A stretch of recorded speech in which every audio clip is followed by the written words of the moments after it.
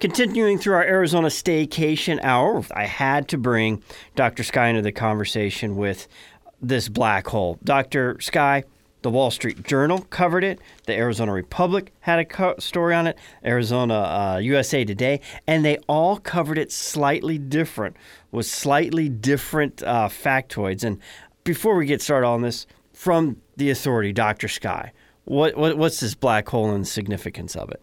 Well, good morning, Romy. Good to be with you. Happy Saturday morning. You know, I don't think anybody really truly understands this. You talk to some of the astrophysicists, and there'll be different interpretations. But what you're reading and what people are seeing out there, and the image that was just produced here, is quite fascinating. The whole story goes like this.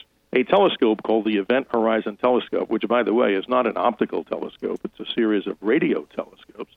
And they use the side of the entire Earth. They call it a fancy term called interferometer. They use each of these baselines, and they just extend it like a giant ruler so that they can get better resolution in radio waves. So what they did, they was looking into the Milky Way galaxy. At the center of the core of the Milky Way is an alleged black hole called Sagittarius A, and that's what I thought they were going to be imaging. But unbeknownst to me and a lot of people, their research has gone to this strange galaxy called M87, and it's 55 million light years away. And what they've actually done, and you have to salute these scientists, Romy, because they've actually got the first so-called image of some area around the black hole called an event horizon. And as people are having coffee this morning, I'll try to make this as simple and direct as possible. Inside a black hole is something called singularity. That's where all the light energy of whatever it's pulling in, it cannot escape. It's this single point. As you go away from that, this radius of the singularity is called the event horizon. This is this black area that we see in this image. So if you're in space, you would see this deep, dark black thing, like a giant black ball bearing in space. And what's interesting is on the other side of that, on our side, nothing obviously can escape. From that black event horizon, everything from that point gets stuck. So here's a simpler way to put it. If you take the radius of singularity, you have something at the edge of this, which is where the escape velocity of light is so powerful, nothing can escape it. To put it in simpler terms, to make the sun a black hole, you'd have to collapse it, Romy, down to about 2 miles in diameter. So if the sun were collapsed, it would then seemingly become a black hole. If you did that with the Earth, how about this? The Earth's size would be 9 millimeters in size. So this is bizarre. So there's really, kudos to the scientists that they even got images of something like this. The first time they've actually been able to image this. So what Hawking was talking about, and other scientists, there really does exist this enigma called a black hole out there in space. The first time we've actually got some sort of visual imagery. It's totally amazing, isn't it? Now, I have a few questions. This isn't a optical telescope. It's a radio.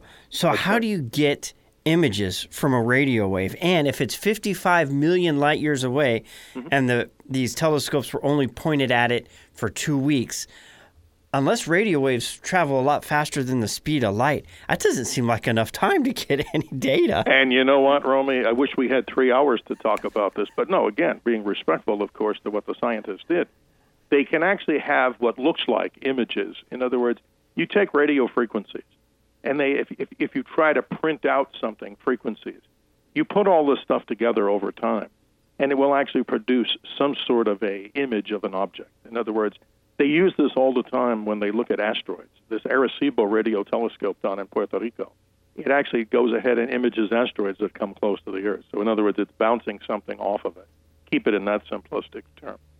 But it is amazing that a radio telescope, many other people out there listening think they have this gigantic optical telescope. So the technique is very technical. It's called interferometry, where they pull together all these radio telescopes so you can get as if it were a much larger mirror in space, or like that of an optical telescope. So you can actually turn those radio waves into some sort of an image over time. And that's a long explanation that we, of course, don't have time to talk about. But in the simple sense, something 55 million light years away. The point is, this took 55 million years just to cross space-time, which is just totally bizarre. So there'll be so much more about this. There's even an unofficial name for this black hole by some astronomers and some scientists in Hawaii.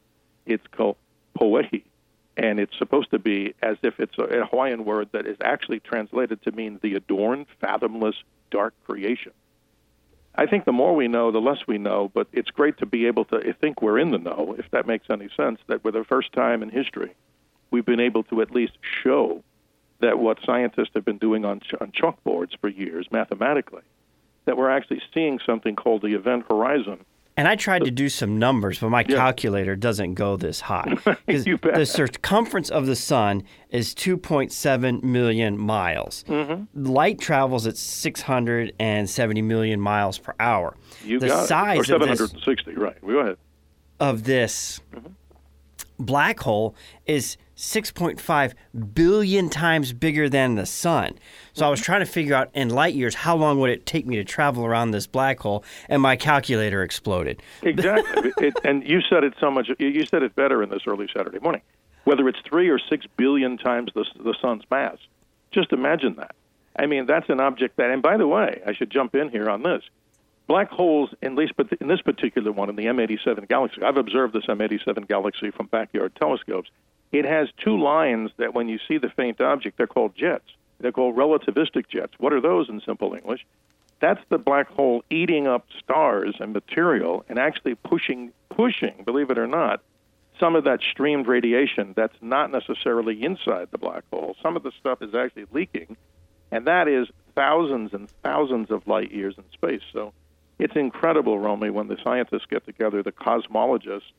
This is just an amazing story. And, you know, on the local front, I just like to mention, too, Romy, and I appreciate the time that you and your family dedicate to these subjects, but I just want to remind listeners, you want to hear more about this, we're going to be doing this, of course, and that's probably our seminar on the Dolly Steamboat with Dr. Sky. We'll be doing that again Saturday evening, April the 27th at 5:30 p.m.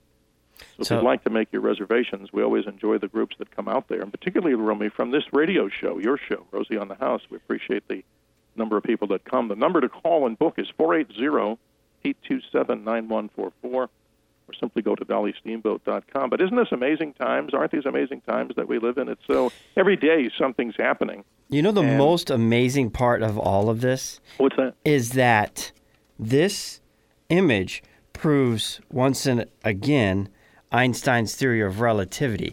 And it just makes me laugh that how many years removed are we from that? And it's taken how many billions of dollars in this research to figure out what he did with a graphite pen and a piece of paper? What kind of mind did this man have?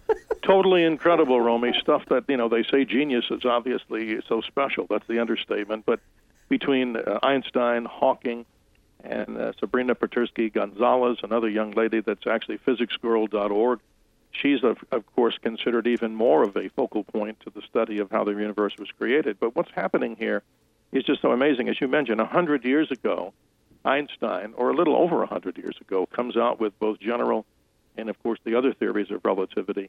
And where we're now seeing these things totally come in front of us, that he was right. But still, two things, Romy, that nobody really totally understands, and that's where the research continues, black and dark energy, and also, as we look out into space, this dark energy.